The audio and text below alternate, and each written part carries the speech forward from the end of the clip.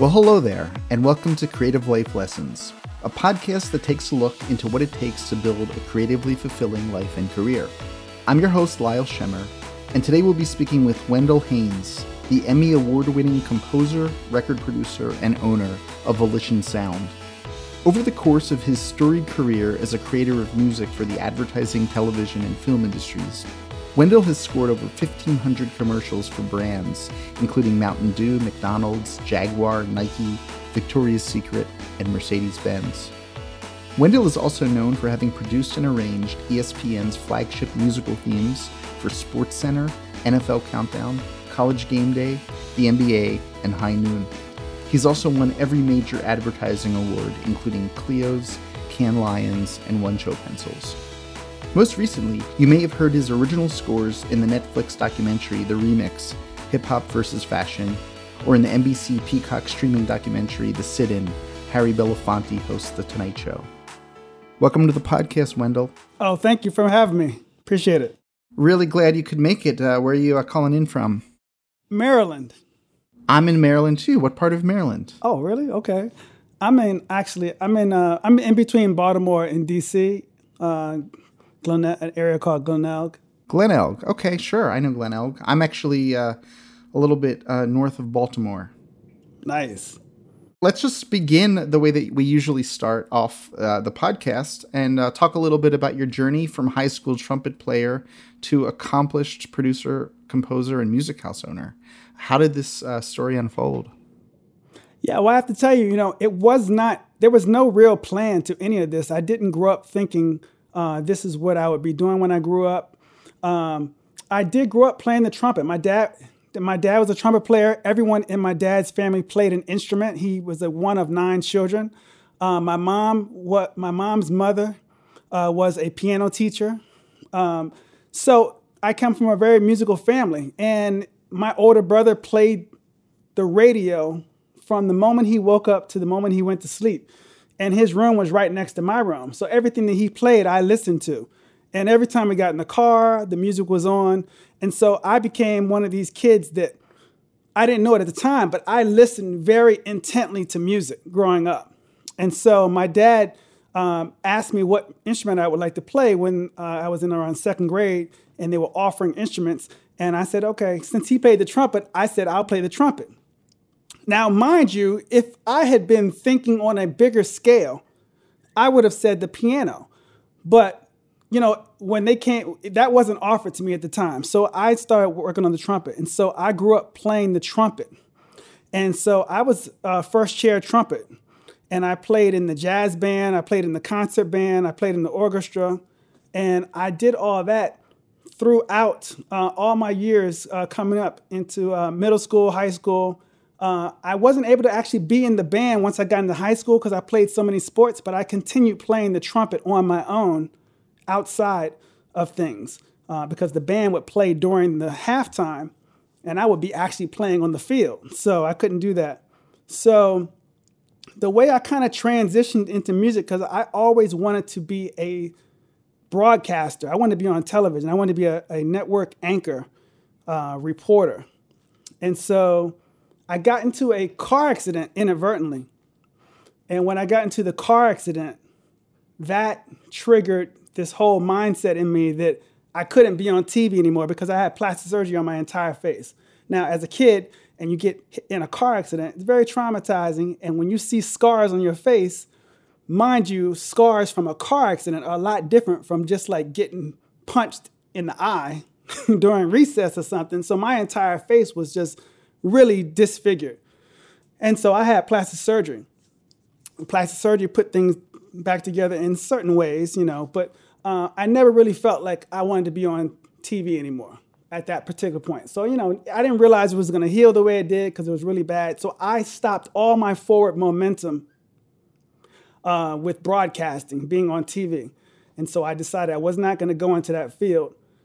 And so So my journey was very inadvertent. When I got into that car accident, my parents saw that I didn't want to go outside for an entire summer. I stayed in for months and months at a time.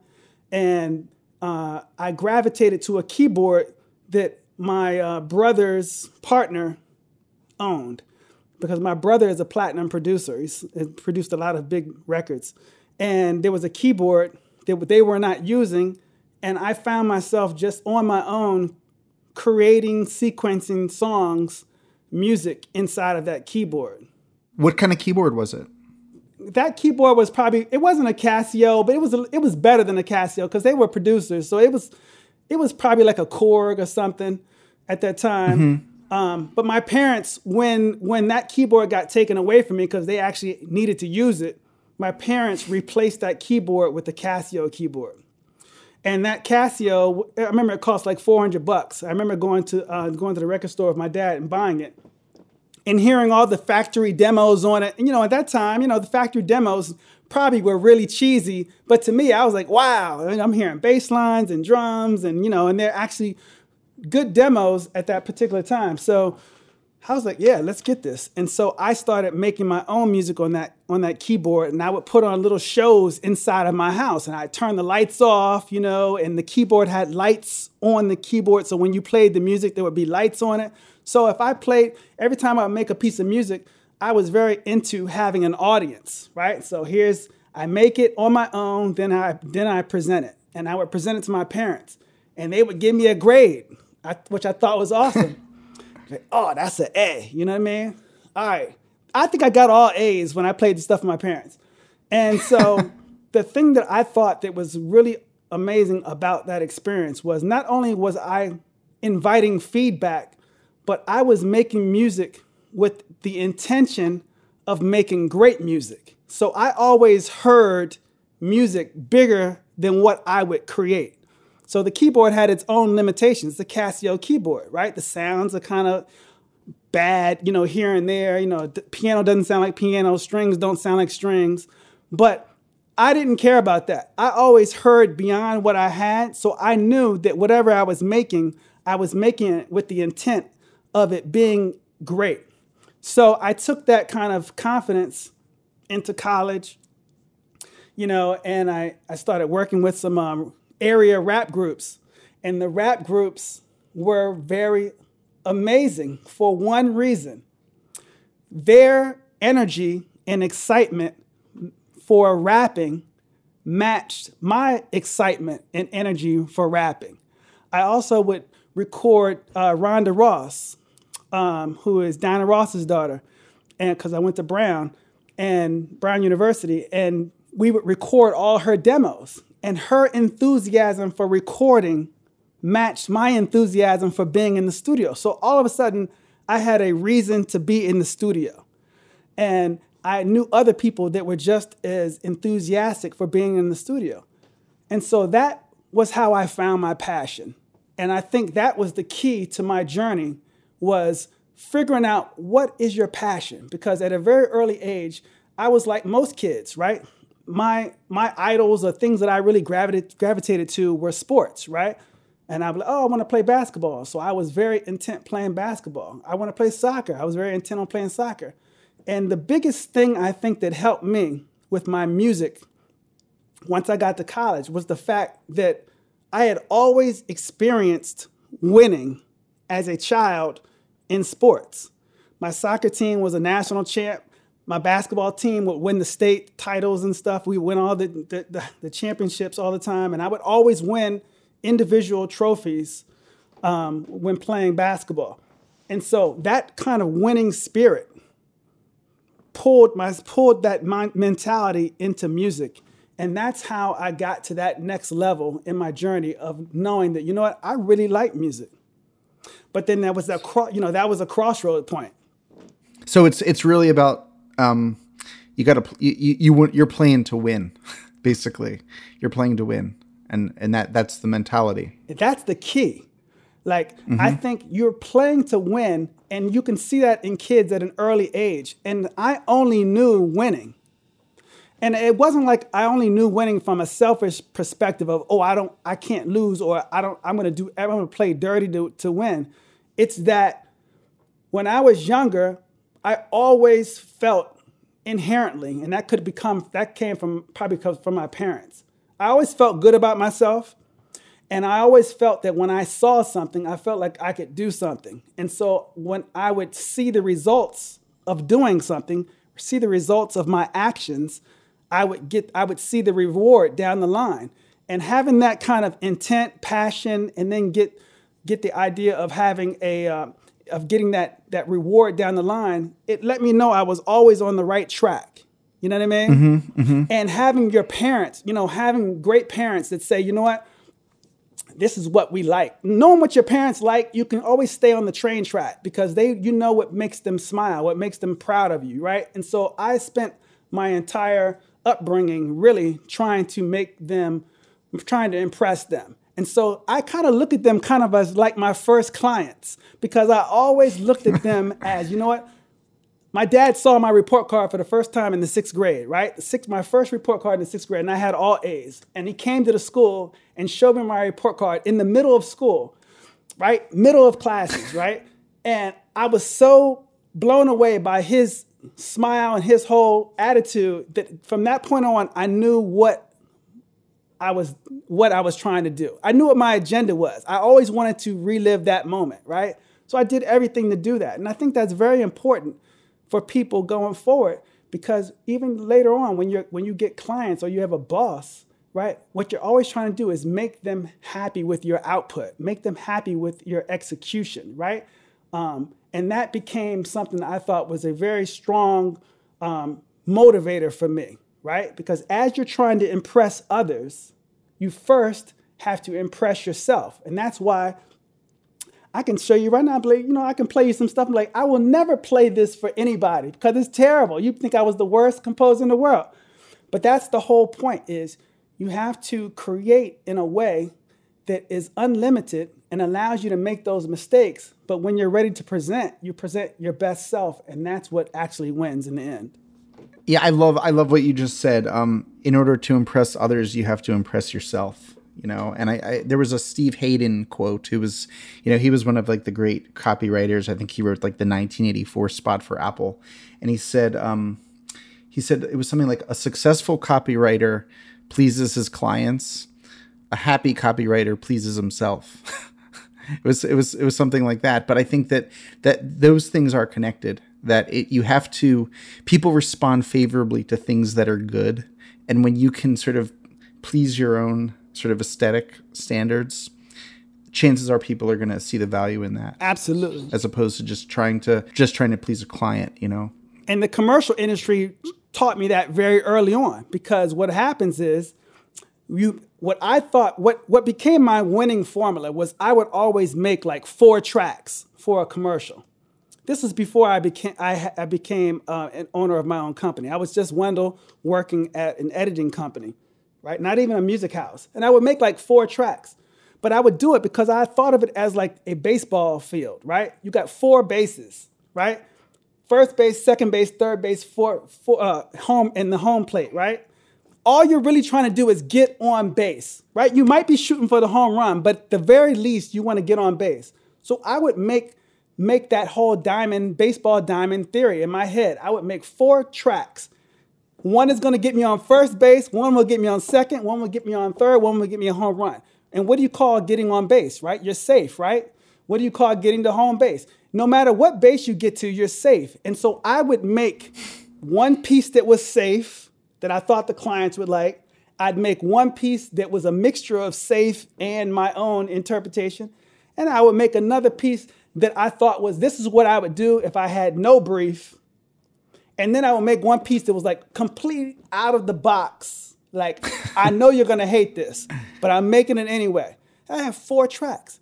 And that's why I was winning at an early point in my career, because I was preparing for the feedback. Well, this feels a little too safe. Well, this is too much of a mixture of safe and risk. Well, we like this out of the box one. And the out of the box one and the no brief one would always be the one that would win. Because for some reason, in those versions, I would actually do what made me happy or what would make me impressed the most. Mm-hmm. And the thing is, at the end of the day, what you don't want to do is give somebody something that you think that they're going to like. And then they say, I don't like that. And then you go, well, I don't like it either. Because all they're going to say is, why did you give it to me then?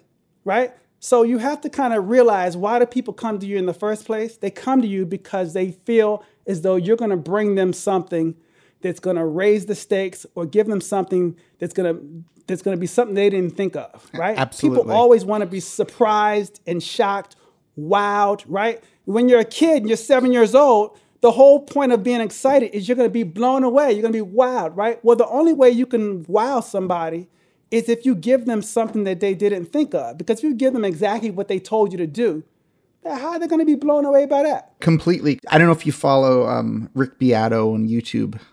He talks a lot about music theory and record production and so on. And he had Sting on as one of his guests. And he was talking to Sting about songwriting. And even Sting said, even within the context of one single song, writing a great song is about constant little surprises. Adding a new piece of color, an unexpected chord, a rhythmic hiccup, some little thing, and to keep you listening. And it reminds me a lot of like writing a long copy ad, right? Like I have to take people through 5,000 words.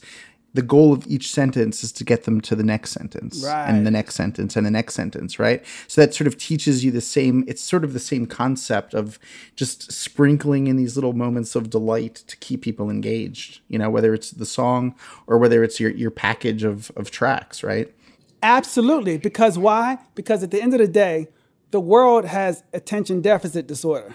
Or the world, or let's just say it's not attention, because that's kind of negative, right? Let's just say the world has so many things it can be focusing on at that moment. Why should they focus on what you're talking about?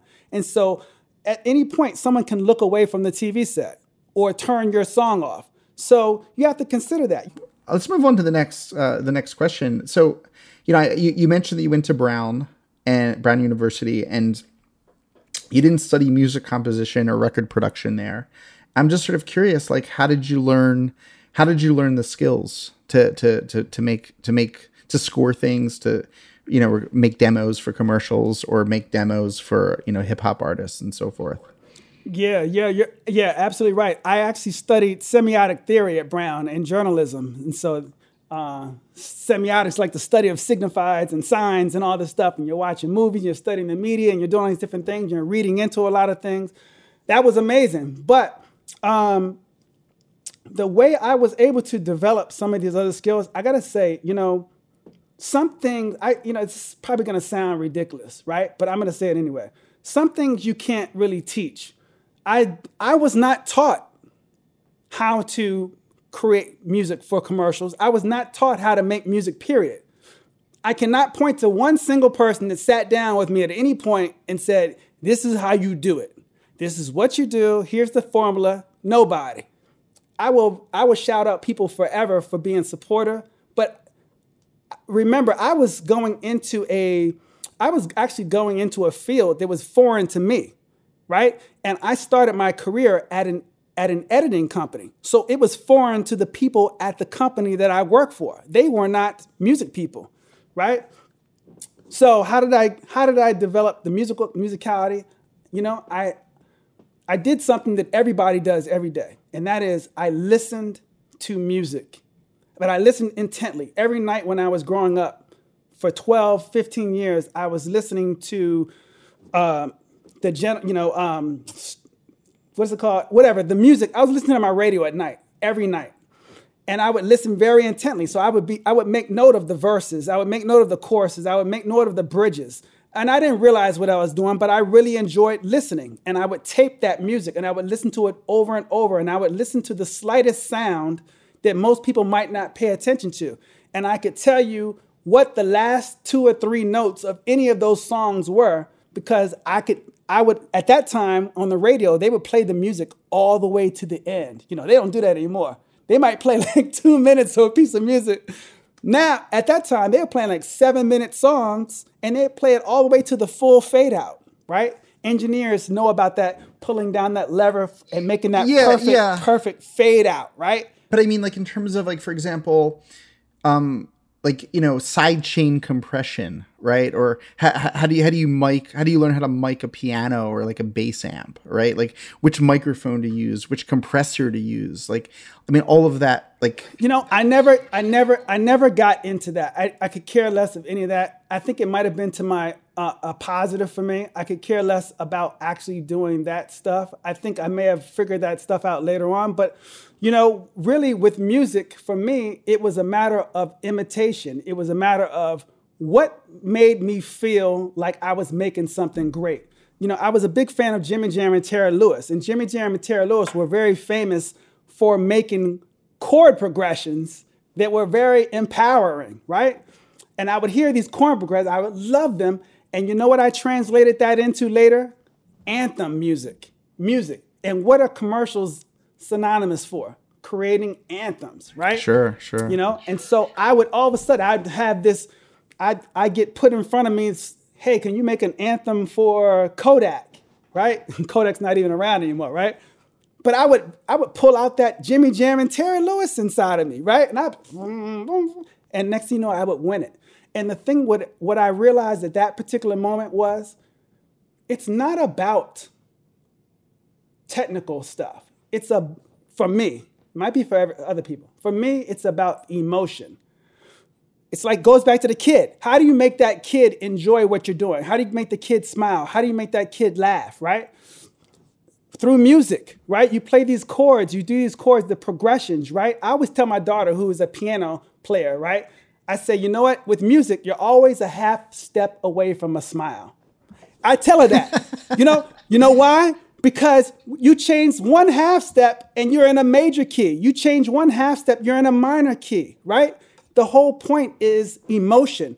When you play music, how does it make you feel? How does it make others feel?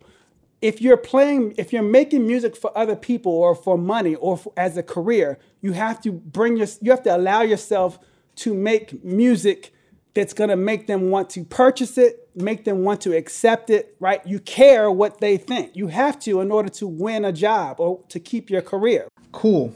This next question kind of concerns like your evolution as a producer and as a composer. And I guess my question is, has it changed over time? Well, thankfully, I would have to say that, it changed over time because my clients changed over time, right?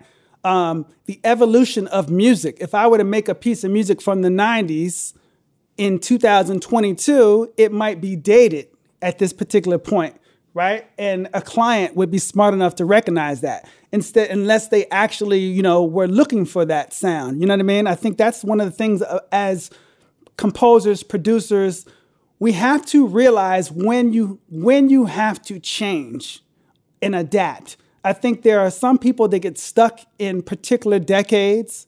They're great for a certain decade, and they can't get out of that decade. And they either can't get out of that decade because they don't want to get out of that decade. It's like the kid that doesn't want to jump out the pool, right? No, I want to stay in the pool. No, they don't want to get out the pool, right? But some people don't want to leave the decade because for egotistical reasons, maybe they might think this is superior to that new sound. Or I'm going to keep it real, and I'm going to keep it real and do this, and this is what I'm going to do over here, right? Or they're thinking, well, this is all I can do. Well, this is the extent. I'm not feeling that style. I'm not good at that style, and people do what they're great at, right? Do what they're good and great at, and they're okay doing that. In my business of advertising, some people are really great at one thing, and their clients come to them for one thing, right? And some people might be great at multiple things, and so clients might come to them for multiple things. Either way, you're able to establish a career in advertising to a degree if the demand is still there for that sound, right? But if the demand is not there for that sound, you have an ultimatum, a musical ultimatum to change and adapt and change your sound in a way that actually incorporates new sounds down the line. Because if you don't, they're not going to call you. And I'm going to tell you exactly why they won't call you. You know why they don't call you when you don't change your sound? Because clients have a different agenda every day, every week, right? Especially people who are the music side of of an industry, right? Their job is to make a hit.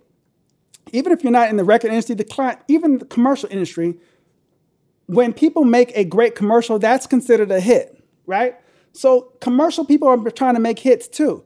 How do they make the hit? Well, they've got to continue and keep up with trends. If you're not willing to stay up with the trends, then you're not willing to stay up with your clients, right?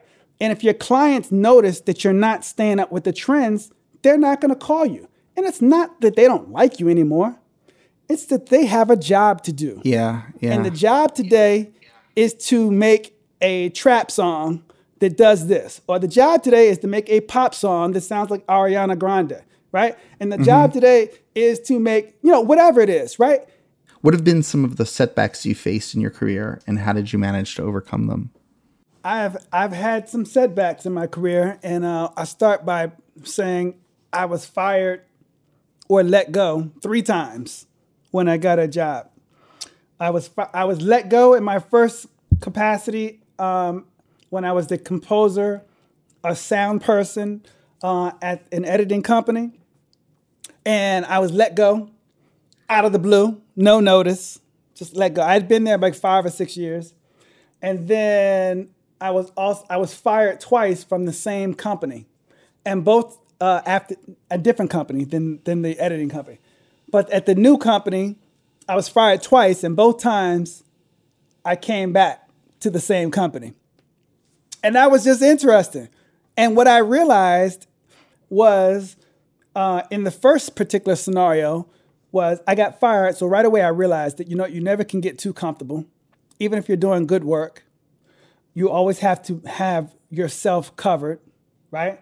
And then at the second company, when I got fired the first time, what I realized was getting fired does 2 things. What it does is, the first thing it does, it automatically makes you think yourself into action, right? Because what are you going to do? Okay, I got to do this. What are my options, right? The second thing it does is it automatically tells you what your value is. Hey, these people, I can go here, I can go here, I could do this, I could do that. Or I can't do this. No one wants me here. These people are the only people that wanted me in the first place. You know what I mean? Which one is it? But at some point when you get fired, you realize your value right away. So I was really grateful right away that I realized my value right at that point. The second time I got fired, I realized that you can't be so honest, and you have to be careful with your words and the things that you do, even if you're doing those things in the right spirit.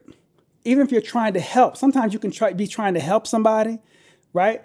And when you're trying to help them, somehow that gets twisted around, and next thing you know, you get fired. That's what happened in the second time. But what I realized in both circumstances was that my value was so high at the company that with some discussion and communication,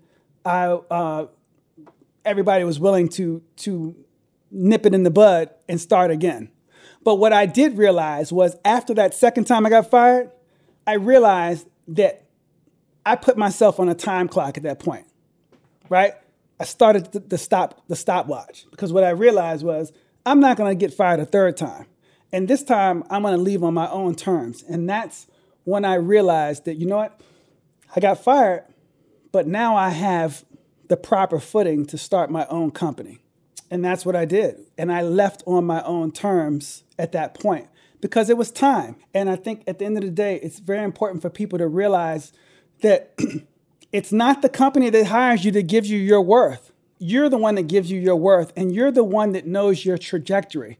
And you're the one that is the battery. You're the battery to your whole life. Like, you're the one that starts everything. You're the one that gets out of the bed, eats the breakfast, that drives to work and gets to the job, right?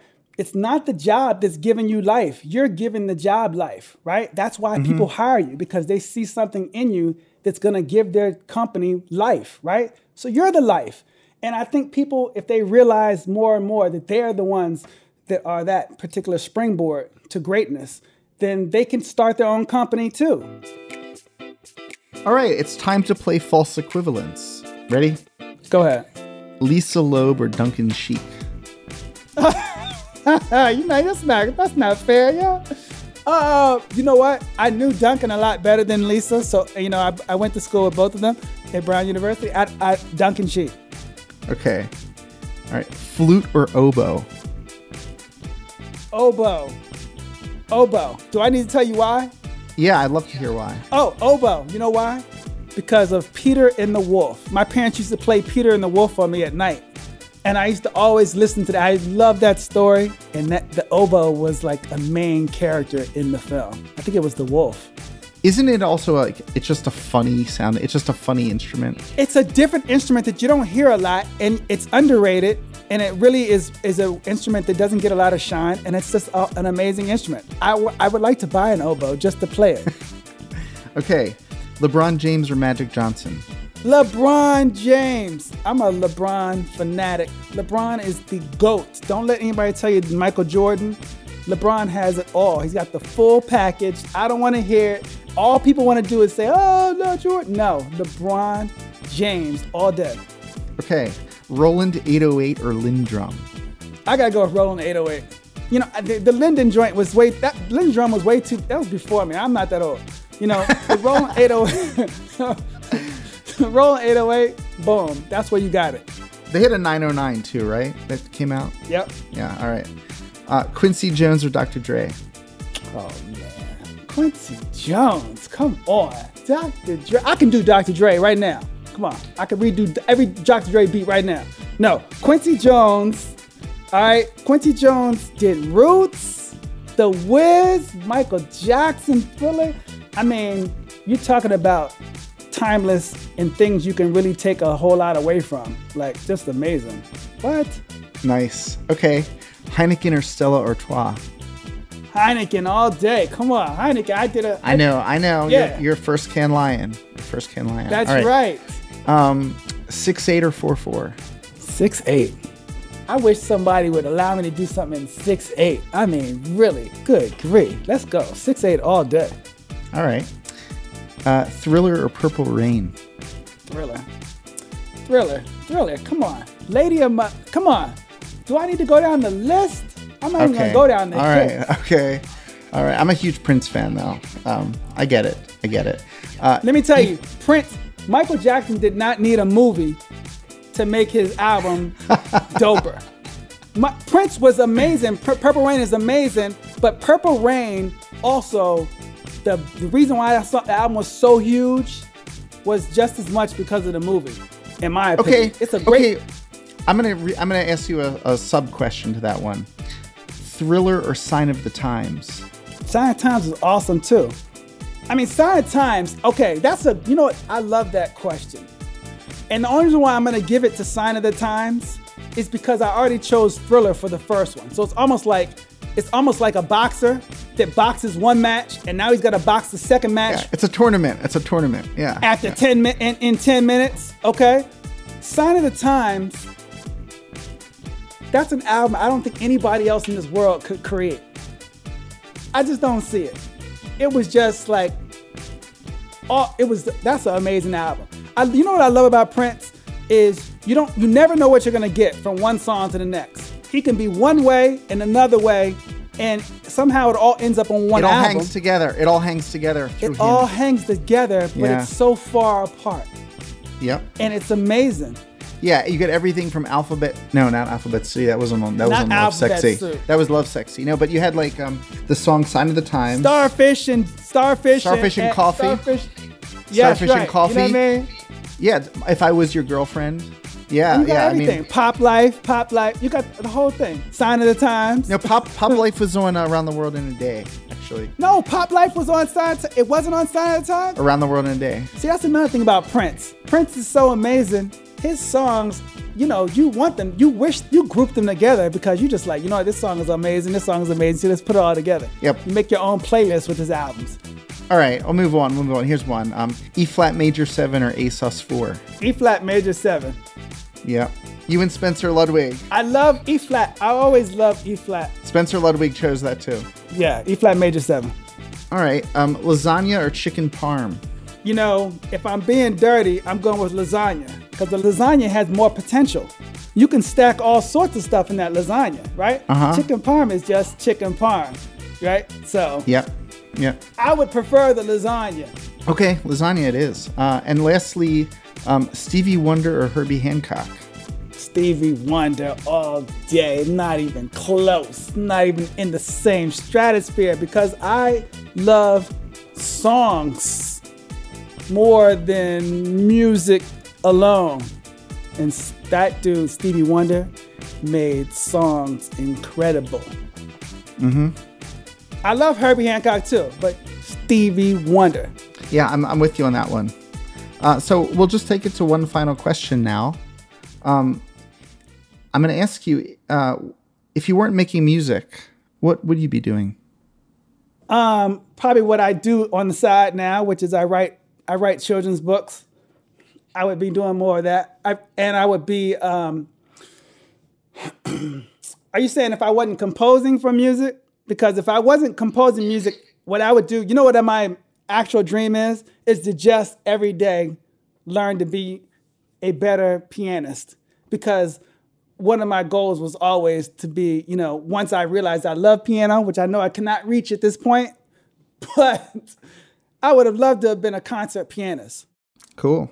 Well, anyway, Wendell, thank you so much for taking the time to talk with me and to talk so specifically and with such detail around the art and craft of being a composer. I've really, really enjoyed this conversation and just your vibe and the fun. Cool. Very good. Thank you, guys. Appreciate it.